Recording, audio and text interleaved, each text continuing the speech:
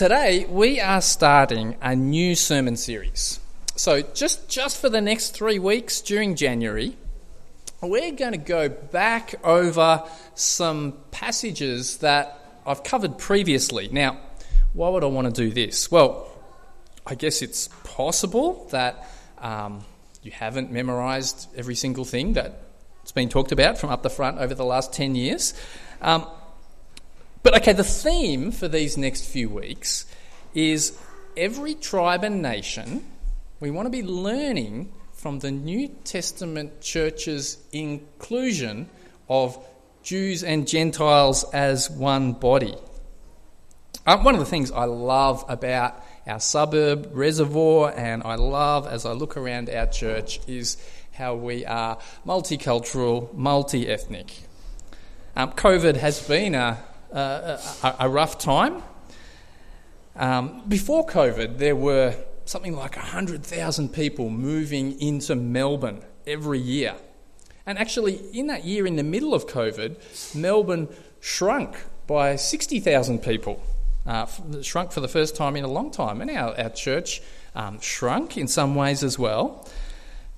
But my sense is that in the last few months, I've been noticing little signs that Melbourne is coming back and people are coming back to Melbourne. I just noticed at the end of last year, English class and playgroup, for most of the year, they were pretty small, but just in November and December, suddenly there were people who just landed from overseas and were looking to make connections. And so I'm expecting that in 2023, there's going to be new people moving into Reservoir. I'm expecting that there's going to be new people turning up at church. And so in this series, I want to remind us of hopefully things that we already know.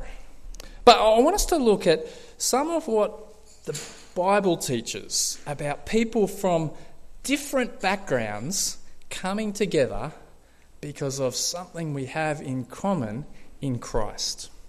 So let's read God's word. Ruben is going to read to us, and the first reading is going to be from Acts chapter 11.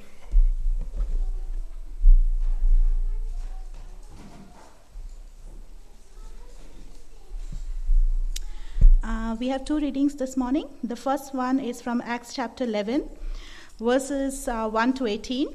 It's found on page 1567 and 1568 in the Pew Bibles. Acts chapter 11, beginning to read from verse 1. Peter explains his actions. The apostles and the believers throughout Judea heard that the Gentiles also had received the word of God. So when Peter went up to Jerusalem, the circumcised believers criticized him and said, "You went into the house of uncircumcised men and ate with them." Starting from the beginning, Peter told them the whole story. "I was in the city of Joppa praying, and in a trance I saw a vision. I saw something like a large sheet being let down from heaven by its four corners, and it came down to where I was." Verse 6. "I looked into it and saw 4-footed animals of the earth, wild beasts, reptiles, and birds. Then I heard a voice telling me, 'Get up, Peter, kill and eat.' I replied, 'Surely not, Lord. Nothing impure or unclean has ever entered my mouth.' The voice spoke from heaven a second time, 'Do not call anything impure that God has made clean.' This happened 3 times, and then it was all pulled up to heaven again." Verse 11. "Right then 3 men who had been sent to me from Caesarea stopped at the house where I was staying. The Spirit told me to have no hesitation about going with them. These 6 brothers also went with me, and we entered the man's house. He told us how he had seen an angel appear in his house and say, 'Send to Joppa for Simon, who is called Peter. He will bring you a message through which you and all your household will be saved.'" Verse 15. "As I began to speak, the Holy Spirit came on them as he had come on us at the beginning. Then I remembered what the Lord had said, 'John baptized with water, but you will be baptized with the Holy Spirit.' So if God gave them the same gift he gave us who believed in the Lord Jesus Christ, Who was I to think that I could stand in God's way? When they heard this, they had no further objections and praised God, saying, "So then, even to Gentiles, God has granted repentance that leads to life." The second reading is Acts chapter 15, verse 5 to 20. It's on page 1574 and 1575. The council at Jerusalem. Then some of the believers who belonged to the party of the Pharisees stood up and said, "The Gentiles must be circumcised and required to keep the law of Moses." The apostles and elders met to consider this question. After much discussion, Peter got up and addressed them. "Brothers, you know that some time ago God made a choice among you that the Gentiles might hear from my lips the message of the gospel and believe. God, who knows the heart, showed that he accepted them by giving the Holy Spirit to them, just as he did to us. He did not discriminate between us and them, for he purified their hearts by faith." Verse 10. "Now then, why do you try to test God by putting on the necks of Gentiles a yoke that neither we nor our ancestors have ever been able to bear? No. We believe it is through the grace of our Lord Jesus Christ that we are saved, just as they are." The whole assembly became silent as they listened to Barnabas and Paul telling about the signs and wonders God had done among the Gentiles through them. When they finished, James spoke up. "Brothers," he said, "listen to me. Simon has described to us how God first intervened to choose a people for his name from the Gentiles. The words of the prophets are in agreement with this, as it is written, 'After this I will return and rebuild David's fallen tent. Its ruins I will rebuild, and I will restore it, that the rest of the mankind may seek the Lord, even all the Gentiles who bear my name. Says the Lord who does these things, things known from long ago. It is my judgment, therefore, that we should not make it difficult for the Gentiles who are turning to God. Instead, we should write to them, telling them to abstain from food polluted by idols, from sexual immorality, from the meat of strangled animals, and from blood." Here ends the reading. Praise be to God.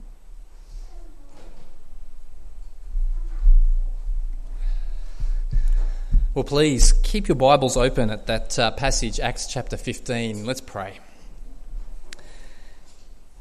Heavenly Father, as we stop now to reflect on your word, please give us eyes to see who you are. Please give us wisdom to see what it means to respond to you with faith and obedience in our lives. Please equip us to love and serve one another. Father, we pray this in Jesus' name. Amen.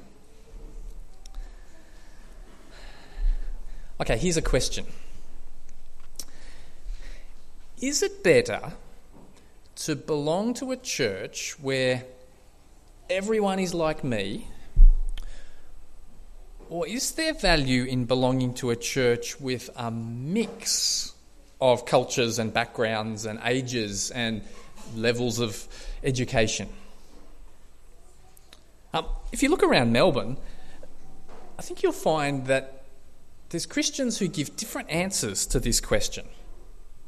One reason that this has been a topic of discussion over the last 50 years is because of a movement called the Church Growth Movement, which has made a huge impact on churches in Melbourne. Church Growth Movement has the best of intentions. It's motivated by a desire to see more people brought into churches and saved, and I'm all in favour of that. The guy who is sometimes called the father of the Church Growth Movement he was a missionary to India named Don McGavran. And one of the things that he observed as he looked at the mission work that was happening in India is he noticed that people preferred to become Christians without crossing racial, linguistic and class barriers. And so that observation, he wrote about it and was transported to Australia, and people started thinking, all right, well, what if we say, let's say we start up a church for Sri Lankans who can reach out to other Sri Lankans? Or what if we start another church made up of young inner city artists who can reach out to other young inner city artists? Or what if we had a church of factory workers reaching out to other factory workers? And so, okay, is it better to belong to a church where everyone's like me? Or is there value in belonging to a church where there are a mix of cultures and backgrounds and ages and levels of education?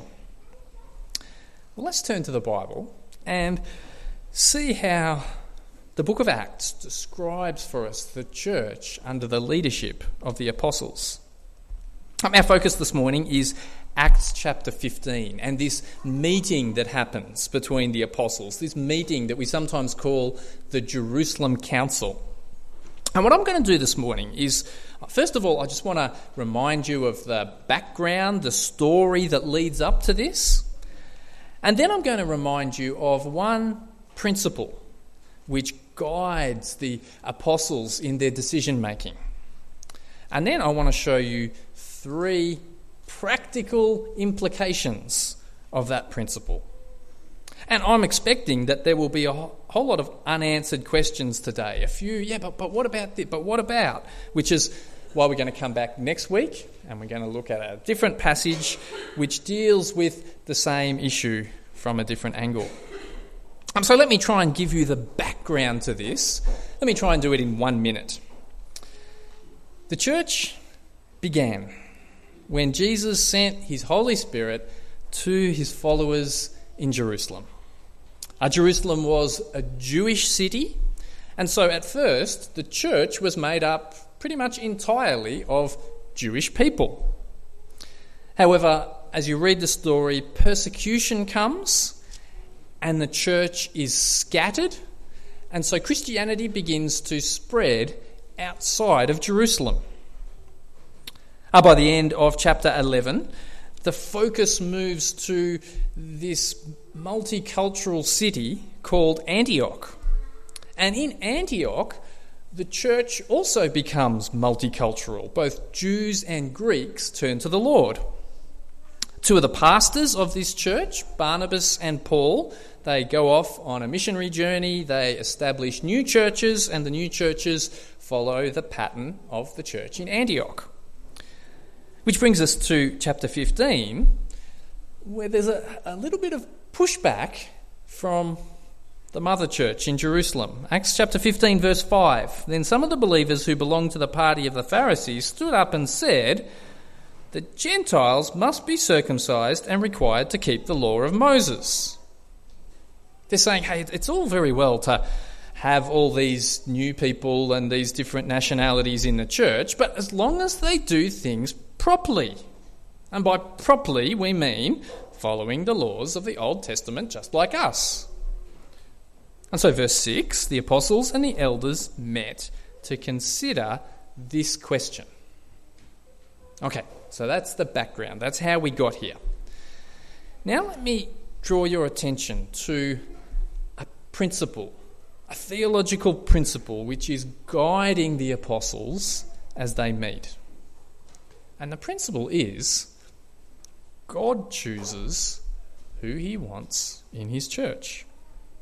Peter's the first one in this passage to say it. In verse 7, so this is Acts chapter 15, verse 7.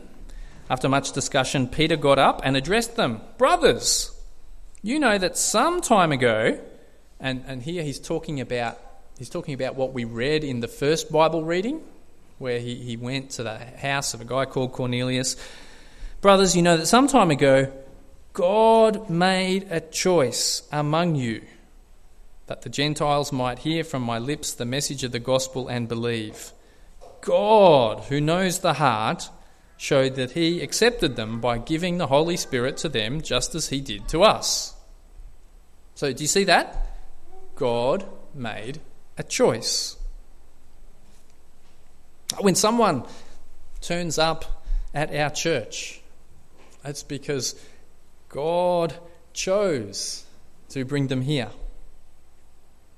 Reading on to verse 9. He, that's God, did not discriminate between us and them, for he purified their hearts by faith. And actually, this is where pretty quickly the discussion moves to the heart of the gospel. He purified their hearts by faith.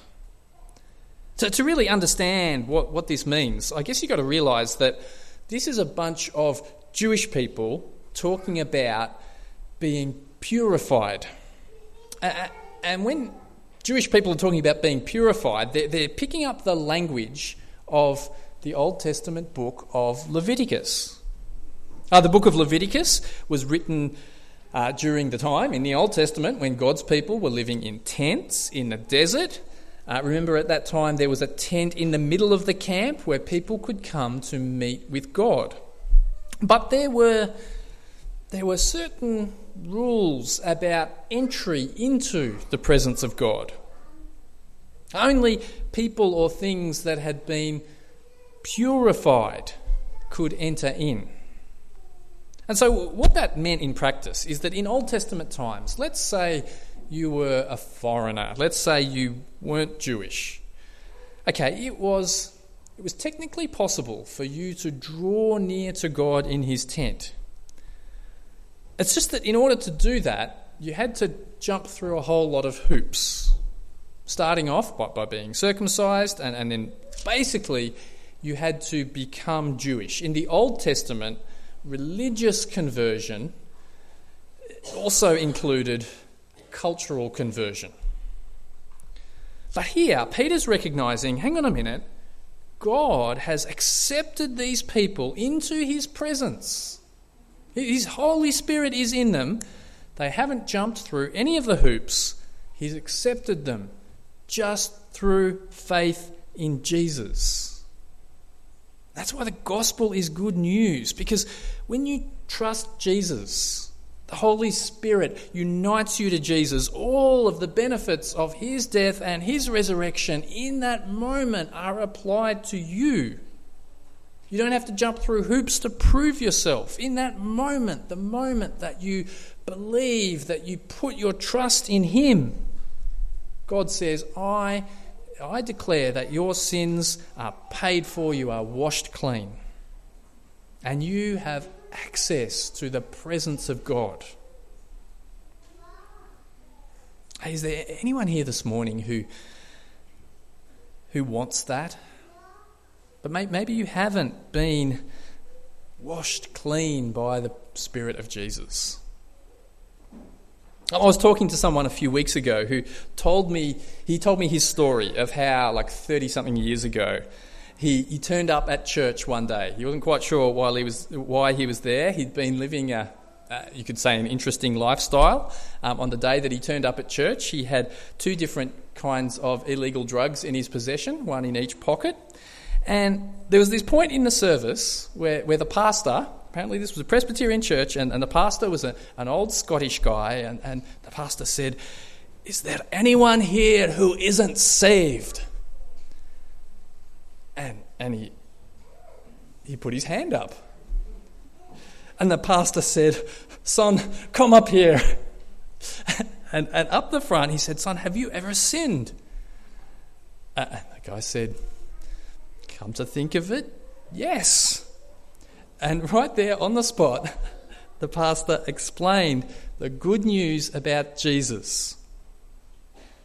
And in that moment, this man put his trust in Jesus 30-something years ago, and the direction of his life changed. So if you're here today, have you had your sins washed away? Have you begun a new life walking with Jesus? If you haven't, come to him. Believe, trust that his death and resurrection is enough to purify your heart, to wash away your sins, to make you acceptable to him. If that's you this morning, I won't insist that you come up the front, but come and find me afterwards. We can chat about this privately. Okay, so where were we up to in the story? Peter says it's God who chooses who he wants to belong to his people. And the evidence of God's choice is faith in Jesus. And the other speakers in the meeting back up what Peter has to say. So you look at verse 12, Paul and Barnabas are emphasising, hey guys, look what God has been doing among all these nations. And in verse 14, James starts to wrap things up and he picks up on, well guys, we've seen how God intervened. God stepped in to choose a people for his name. There's that saying, you can choose your friends but not your family. And I think in the same way, you and I don't get to choose who will belong to the church. God does. When we think about things like church membership, our practice is to recognise as a member anyone who's prepared to tell us that, yes, I have faith in Jesus. Sometimes we're a bit slow about organising that, but the basis of it is that if you believe in Christ, then you belong to his body.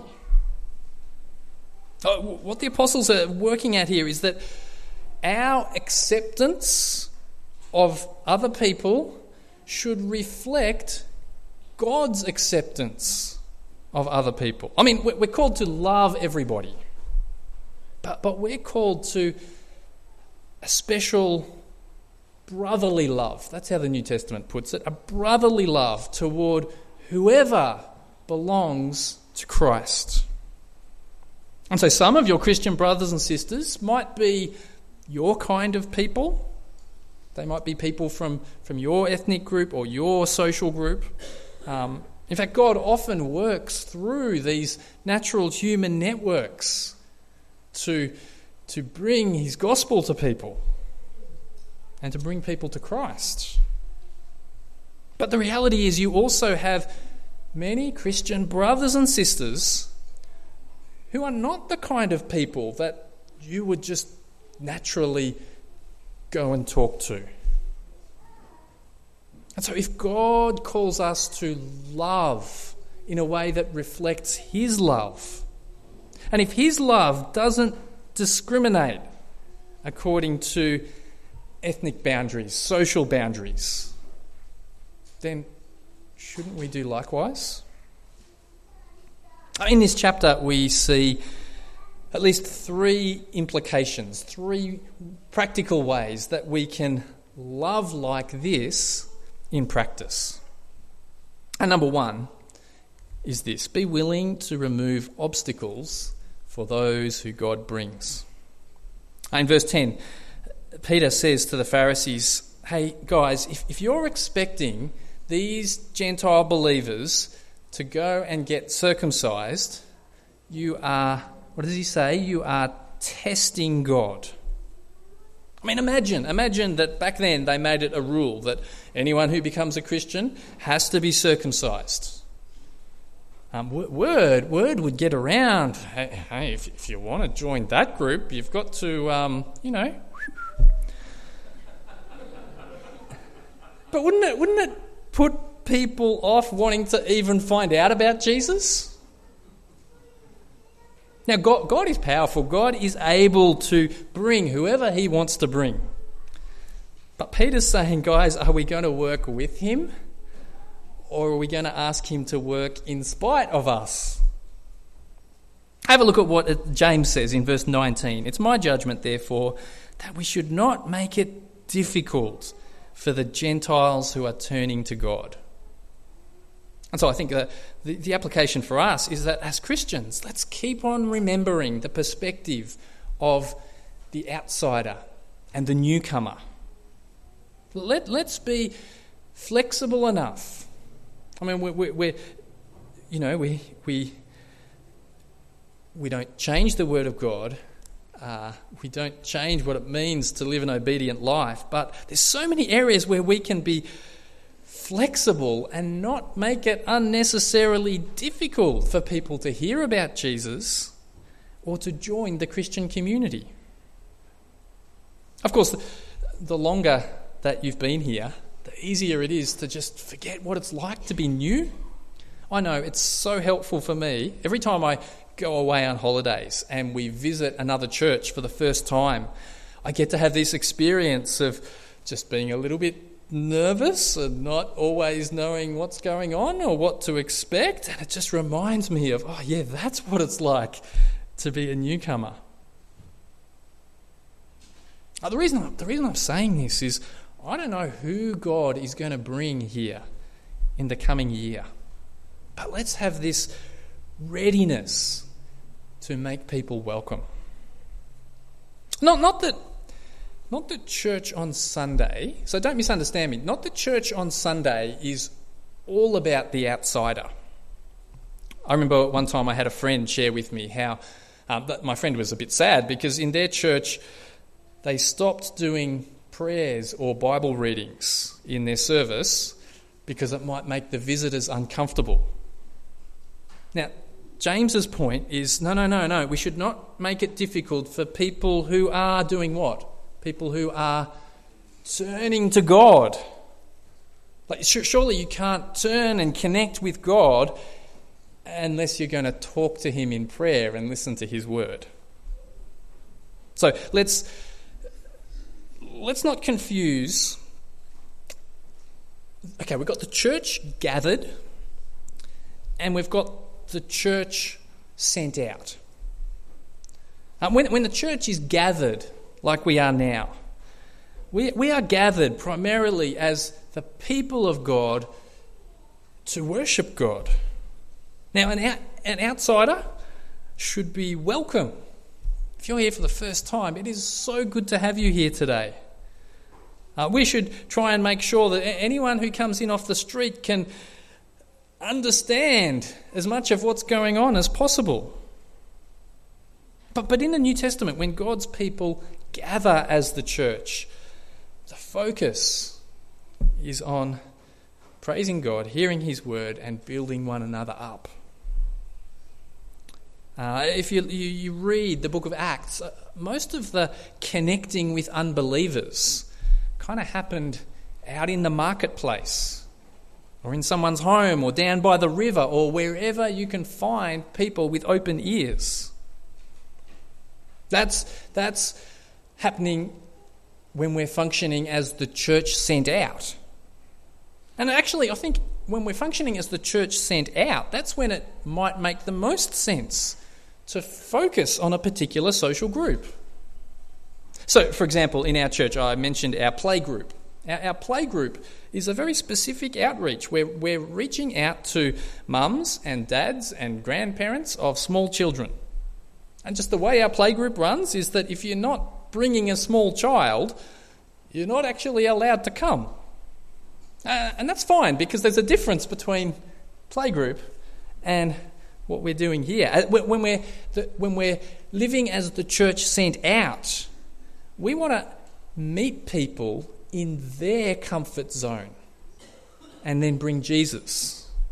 We don't want to make it difficult for them to hear about Jesus and come to know him.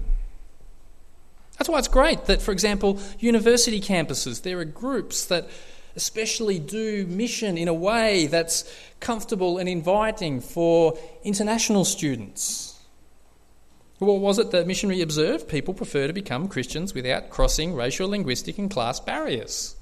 So that's actually just a wise thing to remember when you're out on mission. But once someone has come to Christ and become part of Christ's body, then part of your growth toward maturity in Christ involves taking on a broader perspective than just the perspective of your group. If you hear the gospel among your own people, what a great place to start. But that's not our final destination. Which brings us to our next implication. So, remember in verse 19, James has said, okay, the Gentiles don't have to be circumcised. That would make it too difficult. That would work against the free offer of the gospel. But then in verse 20, instead, we should write to them, telling them to abstain from food polluted by idols and from sexual immorality, from the meat of strangled animals and from blood. See, here's the thing. On the one hand, if they insist on circumcision, it's going to undermine the mission to the Gentiles. But then at the same time, there is a whole lot of stuff that the Gentiles do that if they keep on doing it, it's going to make ongoing ministry to the Jews difficult. I mean, what Jew living in Jerusalem is going to go anywhere near Christianity if he hears that, oh well, if you become a Christian, you'll end up eating food that's been offered to idols. And so there are reasonable things that these new believers, these Gentiles, can learn to adjust in their lifestyle, which will help the Jew and Gentile relationships to thrive. And you know what? I see people making these kinds of small adjustments all the time. Sometimes I get invited to dinner at one of your houses, and you'll say to me, oh, look, I made sure that I didn't put in as much chili as I usually do. Now, my reply is, that's okay, I love chili, but I appreciate your thoughtfulness. That you were thinking about where I'm coming from. That's what considerate means. It means you consider others. You try and think about things from their perspective. I mean, there's so many different ways that this works out practically in churches. I mean, you've got church music styles. We got this situation where sort of in the 60s and 70s and 80s, there was a massive change in how Aussie culture does music.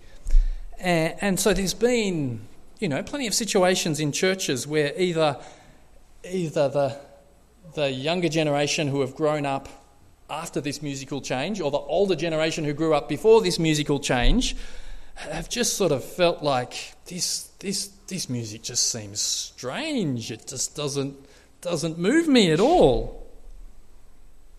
And so our music team tries their best to lead us in a way that doesn't exclude anyone, but by being considerate to others. It means we appreciate that there is the lyrics must be based on the truth, but the tune and the style, there's actually different things that connect with different people. By being considerate, there's so many different ways that we can be considerate, but by being considerate of other groups in the church, we're actually trying to reflect the theological principle that God has chosen each of these brothers and sisters. He has chosen each one to be his treasured possession. And so we want to be a church where there is room for anyone who believes. Here's one last implication that I want to point out. And it doesn't actually come from this chapter. It comes just over the page in Acts chapter 16, verse 3, where, as time goes on, a guy called Timothy wants to join one of the mission teams.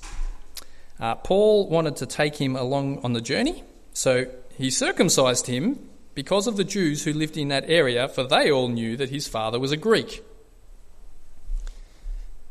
Now, did you hear that? On this page in Acts chapter 15, the apostles have just got together and decided you don't have to be circumcised.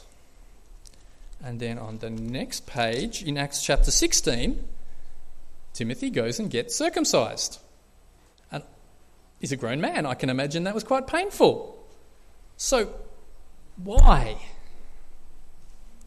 And the answer, well, it says it's because of the Jews who lived in that area. It's actually as he goes out on mission, that's just going to help remove one more obstacle that could come in the way of people hearing the message. Timothy is willing to step out of his comfort zone. Because he knows that the mission of Christ is so important. He knows that the gospel of Christ is so good and so life-changing. And so he wants people to hear it without getting distracted by anything else. For Timothy, it's painful, but it's worth it. Friends, I wonder how God's mission might call you out of your comfort zone this year. Whether that's something small, whether that's just that you go and say hi to that person that you feel a bit shy to talk to, or whether it's something kind of big that really affects your life, like, I don't know, if you took on a refugee family and sponsored them in your home. God calls us to consider the comfort of others, and yet at the same time to be willing to give up our own comfort if it helps others. So I started by posing the question, is it better for me to belong to a church where everyone's like me, or is there value in belonging?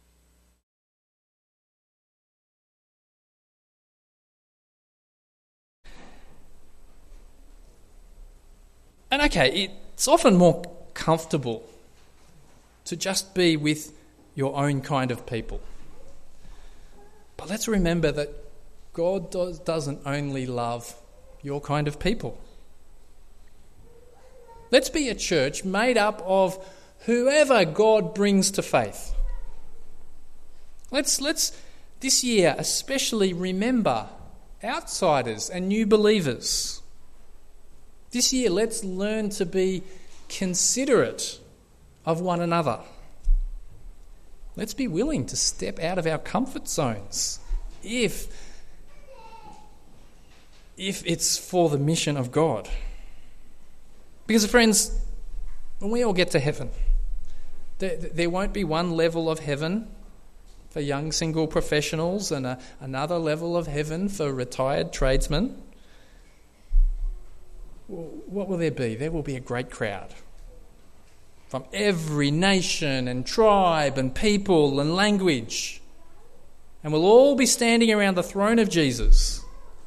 And actually, we'll still have recognisable ethnic identities. That's never taken away from us. But what matters to us, our focus, our unity, our deepest joy, will be Christ, who is in the centre. Let's pray. Heavenly Father, what a great Saviour we have. What a free offer we have to be washed clean when we trust in Him. Father, please enable us to be clear about Christ and who He is. Please give us the wisdom to remove obstacles. Please give us the love and the understanding to be considerate. Please give us the willingness to step out of our comfort zone when you call us. Father, we pray this in Jesus' name. Amen.